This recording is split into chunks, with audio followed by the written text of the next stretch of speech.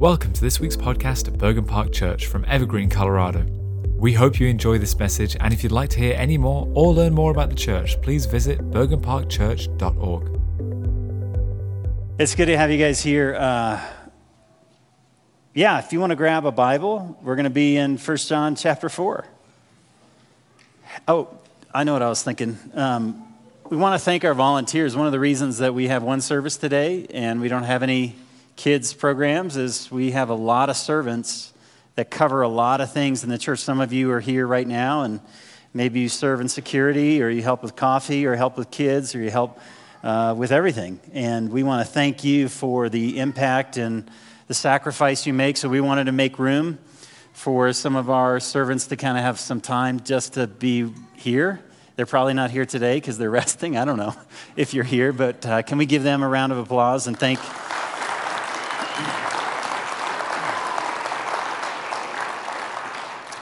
You know, it takes a lot of people for me just to get up here and do what I do, and so thank you. Thank you for that work. Hey, let's turn to 1 John 4, and the message today, as I was thinking about, is really simple, and yet simple can be profound, and it's the message that God loves you. I don't know how that hits you, but can we sit there? God loves you. And now let's go into 1 John 4. We're going to pick it up in verse 7 as John unpacks what that means. What does that look like? How do I know that? So 1 John chapter 4 and verse 7. Beloved, let us love one another, for love is from God. Whoever loves has been born of God and knows God. Whoever does not love does not know God, because God is love.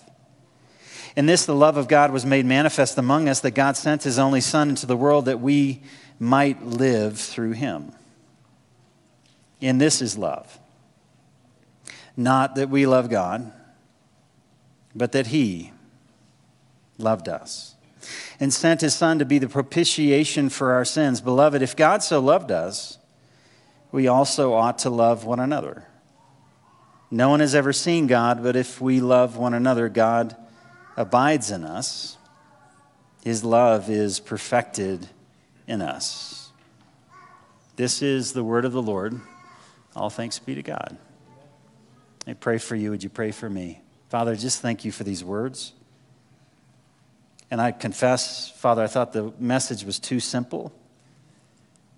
But that's where it's profound, because the love of God for us is, maybe for some of us, we expect it, but it's unexpected in the way it shows up in our lives. And I pray this morning your love might show up in an unexpected way.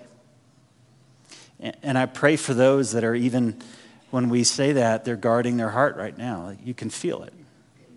I don't want to receive the love of God. Father, would you break into our hearts, and would you settle our minds? Would we sit in the love of God this morning? In Jesus' name, amen. So over the Advent season, I've read a number of devotionals. I don't tend to like a lot of stories. I'm more of a logic guy. I like logical connections and relationships, but as I was reading these Advent devotionals, a few of these stories really spoke to me, and one was about a mother who was having a really difficult time getting connected to the whole Christmas season. I imagine she was carrying a lot for her family. Anybody feel that? You carry a lot for your family into Christmas and all that you have to prepare and do, and she was carrying a lot, and I think there were a lot of struggles and crises in her life, and she just couldn't get there. She's going to church, music was playing, people were happy, and she wasn't happy and was feeling heavy. And that particular day, she had to go to her son's public school Christmas pageant, and she didn't want to go because she knew she didn't need Frosty the Snowman or I Wish You a Merry Christmas, but she loves her son and she loves the school, so she went and she found her seat among the other parents in the auditorium / cafeteria, if you've been there. And then the program began. And the first song was entitled, and if you can put that up on the screen, Christmas Love. And each one of the children, they had a sign in their hand, a cardboard sign. And as the song began to progress, what they would do is they would turn over the sign, and on that sign was a letter. And so the first letter was obviously C that this boy made in art class, right? And so as they're singing the song, they turn over the C, and then the next person turns over the H, and it was kind of going down the row until it got to the M, and this little girl, instead of turning it down, she flipped it up. And so instead of an M, it was a W. And some of the kids in the room started snickering. Nobody realized the mistake she had made and where it would go. And so the kids just continued to sing and on down the line and on down the line. And as this mother was enjoying, I guess, trying to get into this program, then it got to the final E. Yeah, that's what I was waiting for. Love. She saw it. She saw it. And in that moment, her heart just began to melt.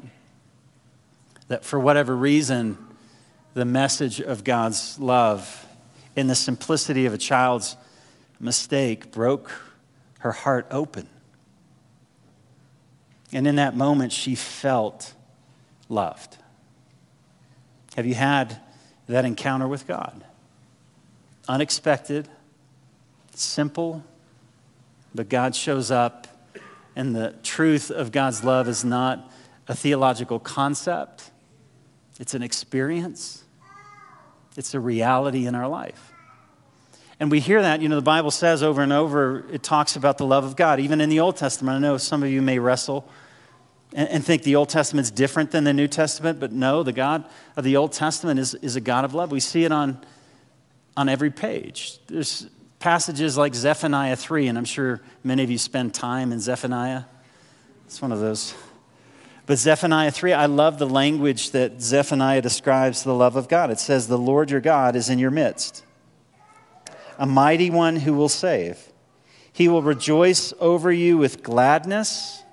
He will quiet you by his love. He will exalt over you with loud singing."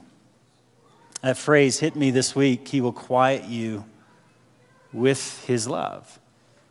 It's that image of a child who's afraid. And maybe you've cared for a child in this way, and they come to you, right? And what do? Your comfort, it quiets the fear, the anxiety, and that is a picture of our Father's love. That as we come to him, his love has this effect that it quiets us, it settles us, it puts us in a place of security. We see it in the Old Testament. Obviously, we see the love of God in the New Testament, for God so loved the world that he sent. That God's love is a giving love, his only Son, that whoever believes in him shall not perish, but instead have everlasting life. So, we already read the passage. We didn't read the passage, did we? Did we? No, we did? Okay, thanks, guys. I don't know if you realize this is in between Christmas Eve and whatever's coming, so I'm trying to catch up with my brain. So anyway, yeah, we read the passage. Yeah, we did. You guys loved that. And we prayed too. Yeah. Okay. I'm with you. I'm caught up now. I'm caught up.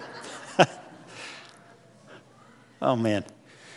And then Romans 5:8 says this.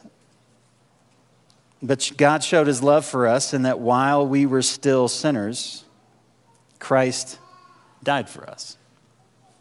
And so over and over and over again, we see this theme of the love of God. And the love of God it's not a sentiment. It's not simply a feeling. Instead, love is an aspect of God's character. And that's how John describes love in verse 8. He says, "Anyone who does not love does not know God."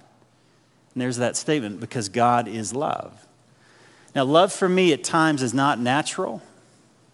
It doesn't flow out of me easily. There are people to whom it's difficult to love. But see, for God, because he is love, love is what God does. And it flows naturally out of the heart of God. I was reading again these stories this week, and they surveyed some kids and they asked this question, how do you know when you're loved? And they gave, obviously, a lot of interesting answers. One little boy said, I know my daddy loves my mommy because he will say she looks pretty even though she sometimes looks like a truck. That's how he sees love. Or another child will say, I know when somebody loves me because they give me most of their French fries and I don't give them any of mine.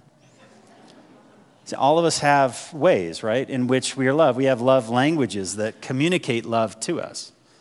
And John's saying that God likewise, he demonstrates. He doesn't simply state love. He demonstrates love by sending Jesus into the world.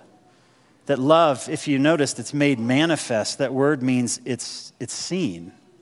In the Old Testament, they heard of God's love, and maybe they experienced moments of God's love, but John's saying in the coming of Jesus, love is fully unpacked. We see it, we experience it, we touch it. We know God loves us because Jesus, Emmanuel, God with us, has come into the world. This is the love of God. And then in verses 9 and 10, we come to the center of God's love. Look at verse 9. It says, in this, the love of God was made manifest. It appeared. How did it appear? That God sent his, notice, only Son into the world that we might have life through him. And life is not heaven. Understand that life is today. That we might know the fullness of life. We may know what life is about by living through Jesus. And then in verse 10, he says the same thing, but with different language. He says, in this is love, not that we love God, but that he loved us. And he sent his Son to be the propitiation or the atoning sacrifice for our sin. Love was made manifest in Jesus and in the sacrifice of Jesus for us. And so what does that love look like? I just want to unpack it today in three simple ways. That love pursues us, love sacrifices for us, and love endures with us. It pursues, it sacrifices, it endures. Love pursues. You know this. If you're sitting next to someone who loves you, I hope you pursue her. I hope you pursue him. I hope you pursue them. When you love somebody, what do? You act in loving ways. For men, we'd always find ourselves in the presence of that girl that we knew where she'd be at a certain time. And it wasn't a mistake, ladies. We know you're going to be there. And so we find ourselves in that place so that our eyes might meet. Oh, what a coincidence. Hey, there you are. Yeah, just been here for 2 hours waiting. Because love seeks out, doesn't it? It pursues. And if you've fallen out of love, I imagine you've stopped sacrificing in love. And if you start sacrificing in love, you might start feeling love. Because love is more than a feeling, it's an action, it's a movement towards somebody. And John is saying God loves us, and how do we know? Because he pursued us. He chases after us. He comes for us. And he doesn't come for us when we're pretty, right? Or we're cleaned up. Or we got it together. When does he show up? The whole story of Christmas is he comes into the darkness. He comes into the relational brokenness. He comes into the addiction. He comes into the place of pornography, the place of abuse, the place of brokenness and sin and darkness. The light of Jesus is not afraid of your brokenness. It's where he shows up. And he manifests his love in those places that we want to hide and retreat from, and God comes in, he covers, and he embraces us. The love of God pursues. And we see that again throughout the New Testament. If you go to Luke chapter 15, Jesus has this entire chapter in Luke 15 in which he's just reminding us over and over with 3 different stories that God is pursuing you. Right? And it starts with a story of a shepherd who has 100 sheep, and he loses the one. And because he values the life of that sheep, he goes out and he finds it, doesn't he? And he doesn't only find it, he celebrates. When he finds that one lost sheep, he brings his friends together. Guys, let's celebrate. And then there's a story of a widow, and she has 10 coins. And I guess she's preparing to go to bed, and she looks over at the night table and she has 9 coins left, and she's wondering where's that 10th coin, and because it's valuable, she lights a lamp and she searches through the house until she finds the coin. And then, even though it's late, she wakes up her neighbors. Guys, come over. I found that coin. She celebrates. And then we have that final story of the prodigal, the son who has offended his father in ways that today we wouldn't accept, but certainly in the past, his rebellion and his abuse of his father to say, I'd prefer, Dad, if you were dead and I had my inheritance today. And what does he do with it? He goes off and he messes up his life. And many of us would look at that and say, oh, hey, you had a chance, get your life together, right? You blew it. You had the money. Now you've wasted that money. There's nothing else to receive unless you're willing to earn. That's not the heart of this father. Instead, he longs for his son to return. He doesn't see his son through his rebellion. He sees his son through his love. Do you hear that? He doesn't see you through your rebellion. He sees you through his love for you. And though you were a long way off, what does the father do? In verse 20, do you notice it? That word hit me this week. He has compassion. He has compassion on someone who has ruined his life, who has rebelled, who has cursed God. He has compassion on us, even when we're in that place of rebellion. He has compassion. And that son is coming to him. What does he do? He doesn't wait for his son to get there. He says, no, I'm going to run to him. I'm going to throw my robe around him. I'm going to embrace him. And in the stink of where he was in that pigsty, I'm going to kiss him. That is the love of God that pursues us and chases us and comes after us and does not give up on us. Do you believe it? The love of God pursues us. Ezekiel 34, verse 16, I love this image. It says, I will seek the lost, and I will bring back those who have strayed. For those who have wandered off, his eyes haven't closed. Now, sometimes God gives us over to what we pursue.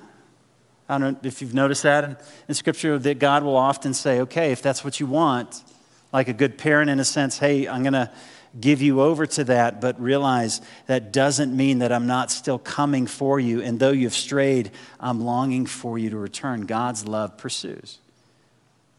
And then his love doesn't just pursue, it sacrifices for us. It doesn't give up on us. And the love of God, the greater the sacrifice you could imagine, the greater the love. The deeper the sacrifice, the deeper the love. And God gave his best. That's why you see that word only. My only son. You may think of Abraham and Isaac, right? My son, my only son. God sacrificed what was precious to him. There's a story, again, I read this week about a guy named James Harrison. He's an Australian man, and he's called the man with the golden arm. And here's the reason why. Because James Harrison has donated blood 1,200 times. And his blood has literally saved millions of women and their babies in utero. And I don't know anything about medical stuff, so if this is wrong in any way, just forgive me. But I hope it's true. I think it's true. I looked it up. It's true. It is. Because I read these stuff. I don't like pastor stories. I think they're nuts unless they're true. Anyway, sorry.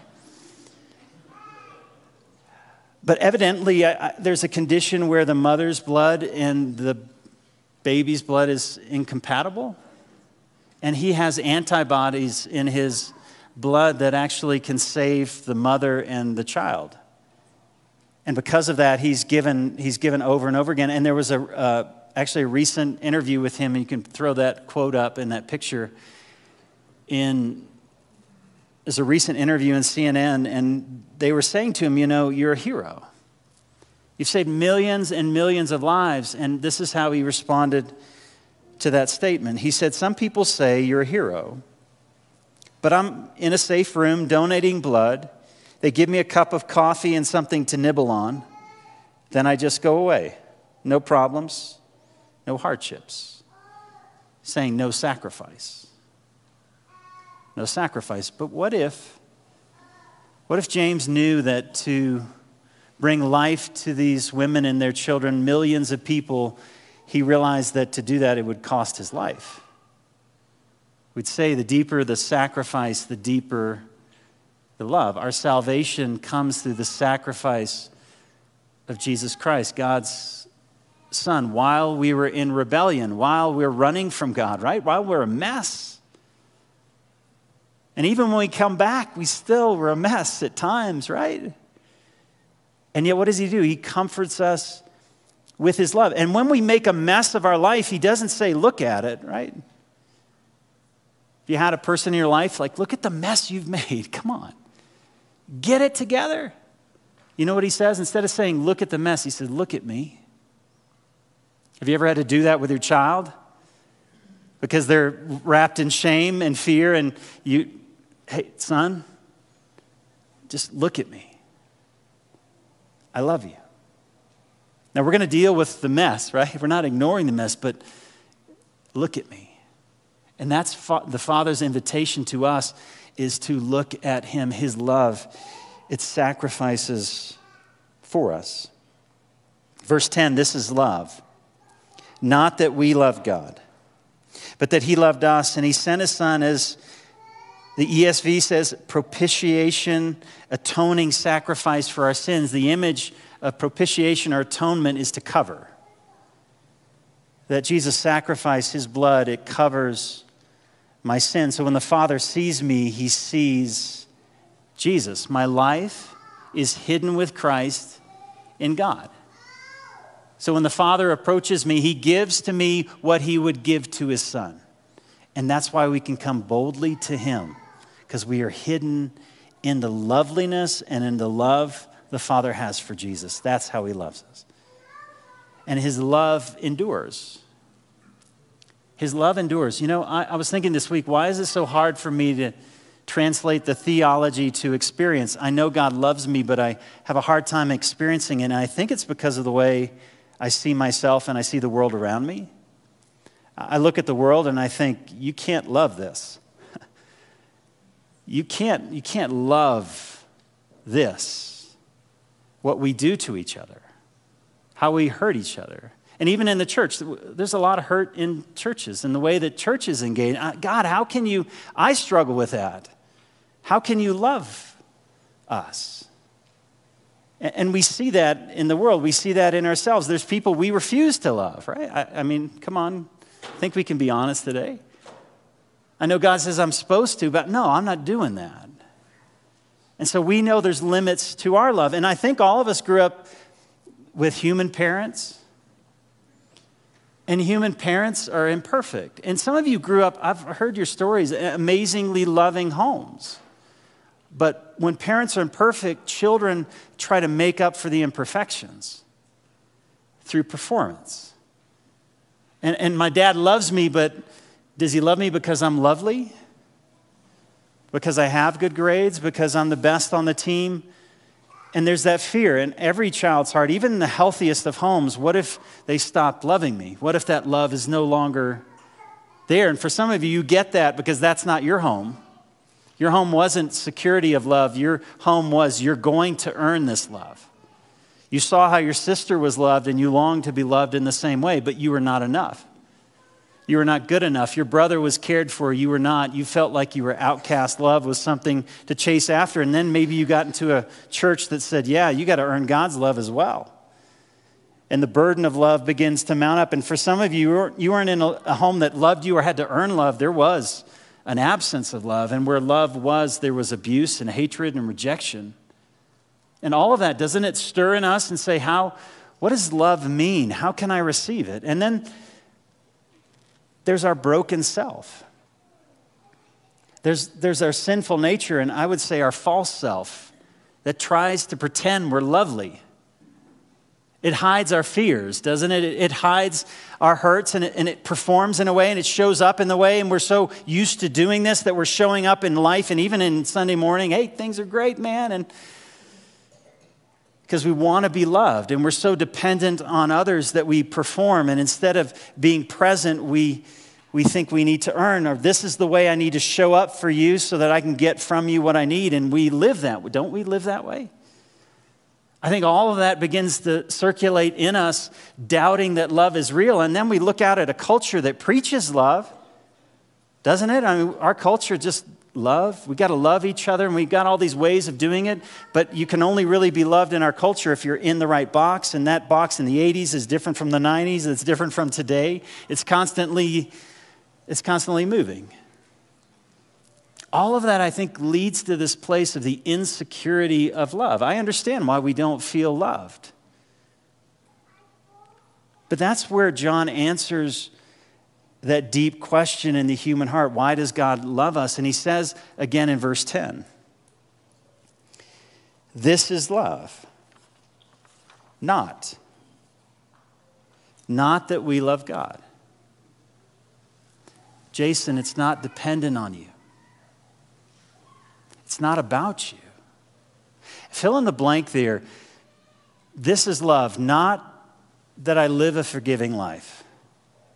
Not that I do all the spiritual disciplines and give in the right way. Not that I have my life together. Not that I've overcome the addiction. Not that my relationships are right. None of that to God matters. He loves you despite the fact of where you are. In spite of the fact, or in the reality of where you are, he pursues you and he chases after you. I think that needs to be our life verse. Not that we love God. We're the church that didn't love God. That should be our new, we're going to do that, right? I just came to that. That's our new motto, right? How many people need to hear that? Not that I love God. I didn't get it right. But he loved us. The enduring power of God's love is it dwells in him. It's the nature of who he is. He cannot be but who he is. And his love, it endures. It chases after us.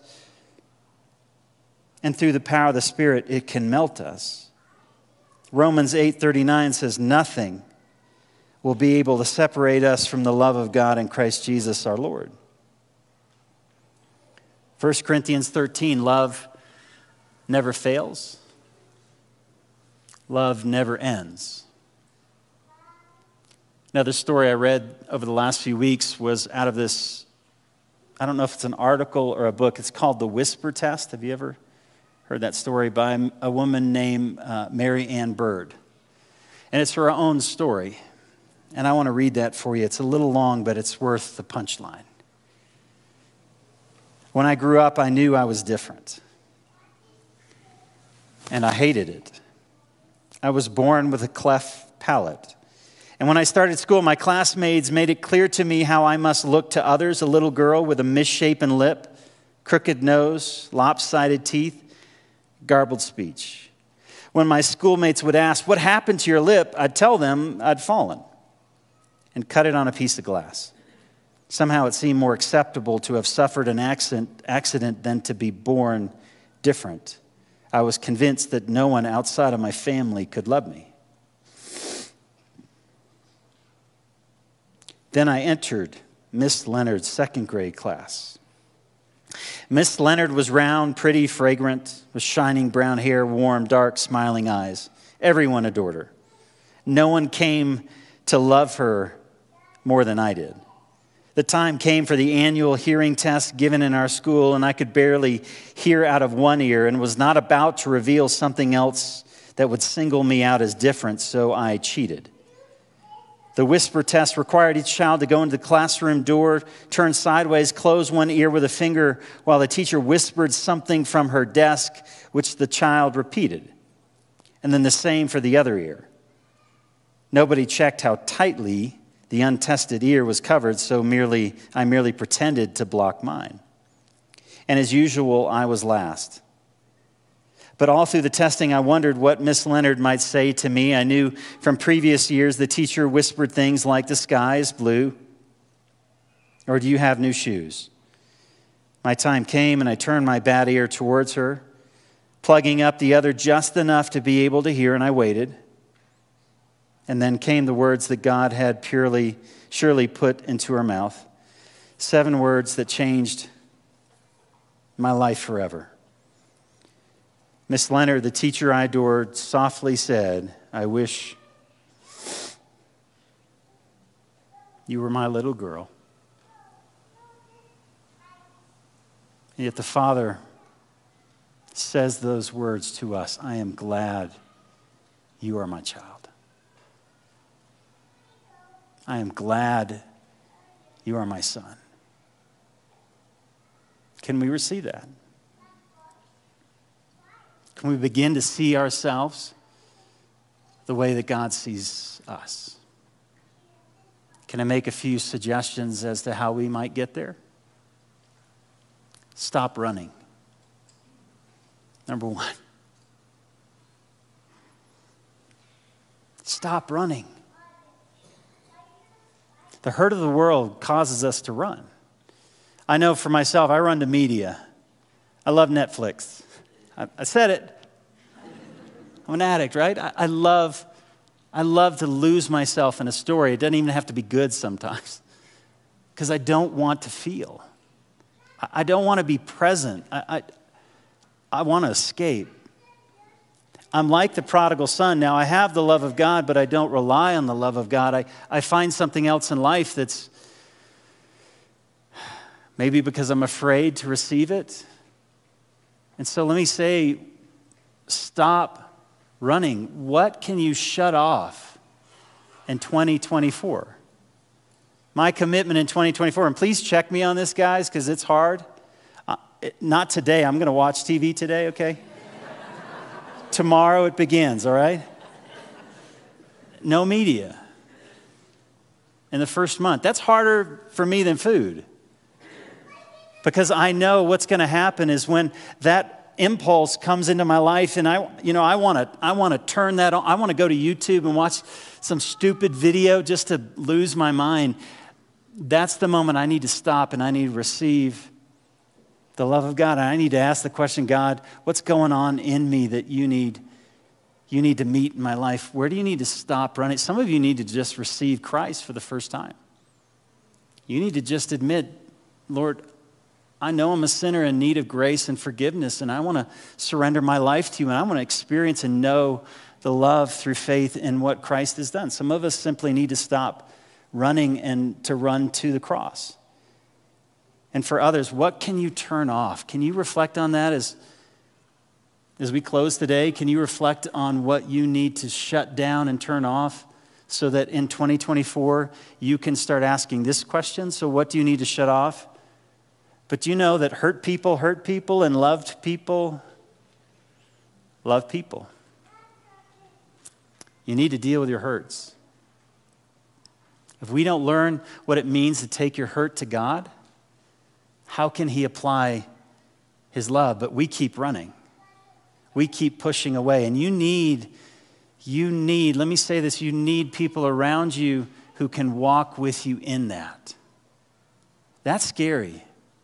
Certainly if you've grown up in a family or if you experienced a lot of rejection in life, it's frightening, isn't it? To expose the inner nakedness, and this is where I hurt. Because hurt people, but when love comes in, it heals the woundedness, it heals our shame, it covers our guilt, and now you have a gift to give to others, and you invite people, it's called community, into your life, and you're honest about where you are, and love people begin to love people. And what he says in verses 11 and 12 is love gets completed when we love others. It completes the cycle of God's love, that God manifested His love by pursuing and sacrificing and enduring for us. Why? So that I might know that I'm loved, but I might share that love with others in the world. As you take that first step of what do I need to stop, could you take the second step of how could I love differently? And in that place of quietness where you're not going to Netflix or wherever it is you go, could you just sit with the Father? Who am I having a hard time loving? And for some of you, can I be honest? It's you. For some of you, it's you. You can't love others. What does Jesus say? Love the Lord your God and love your neighbor as you love yourself. If you cannot learn to be forgiving and gracious and patient towards yourself, you're not going to have that well to love others. You will love others the same way you love yourself. And some of you today need to receive that God loves you. He has poured out his love into your life. And even though you accepted Christ a long time ago, he's still coming after you. And that love is just as real today as it was 20 or 30 or 40 years ago. What would it look like in 2024 for you to love as God loves? Would you take this next month and just simply walk in that reality and truth?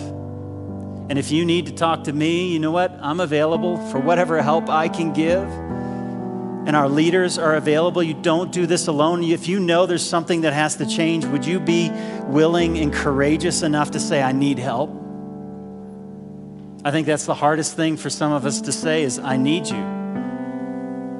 But you're created for love. You're created for community. Would you have the boldness and the courage and with the Spirit of God move you to a place that this is it? I'm tired of running. I want to change. Will you please stand with it? Actually, don't stand. We're going to celebrate communion. See? I don't even know. Where am I? I need some love up here. If you didn't grab the communion elements when you came in, I'd want to encourage you to do that. They're available up front. They're also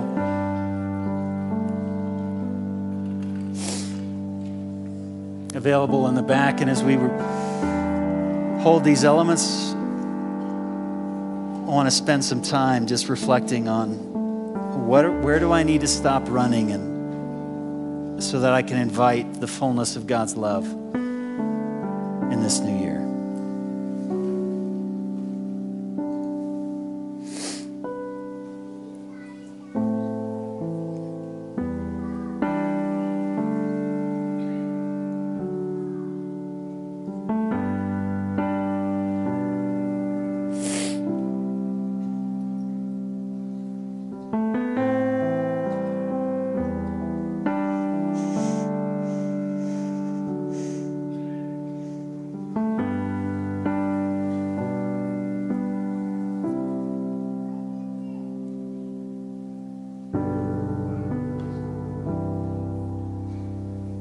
Help us to see ourselves as you see us.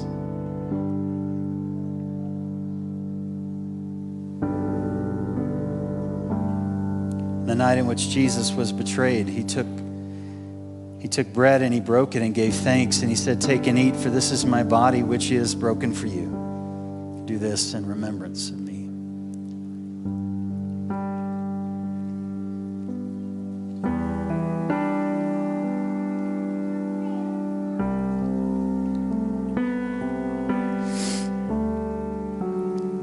And in the same way, after supper, he took a cup.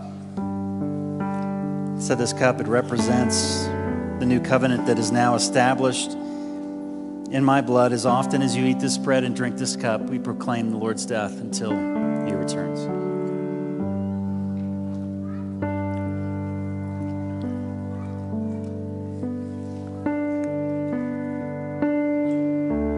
Please stand with me. Invite our prayer team to come forward, guys. Would you please come on up?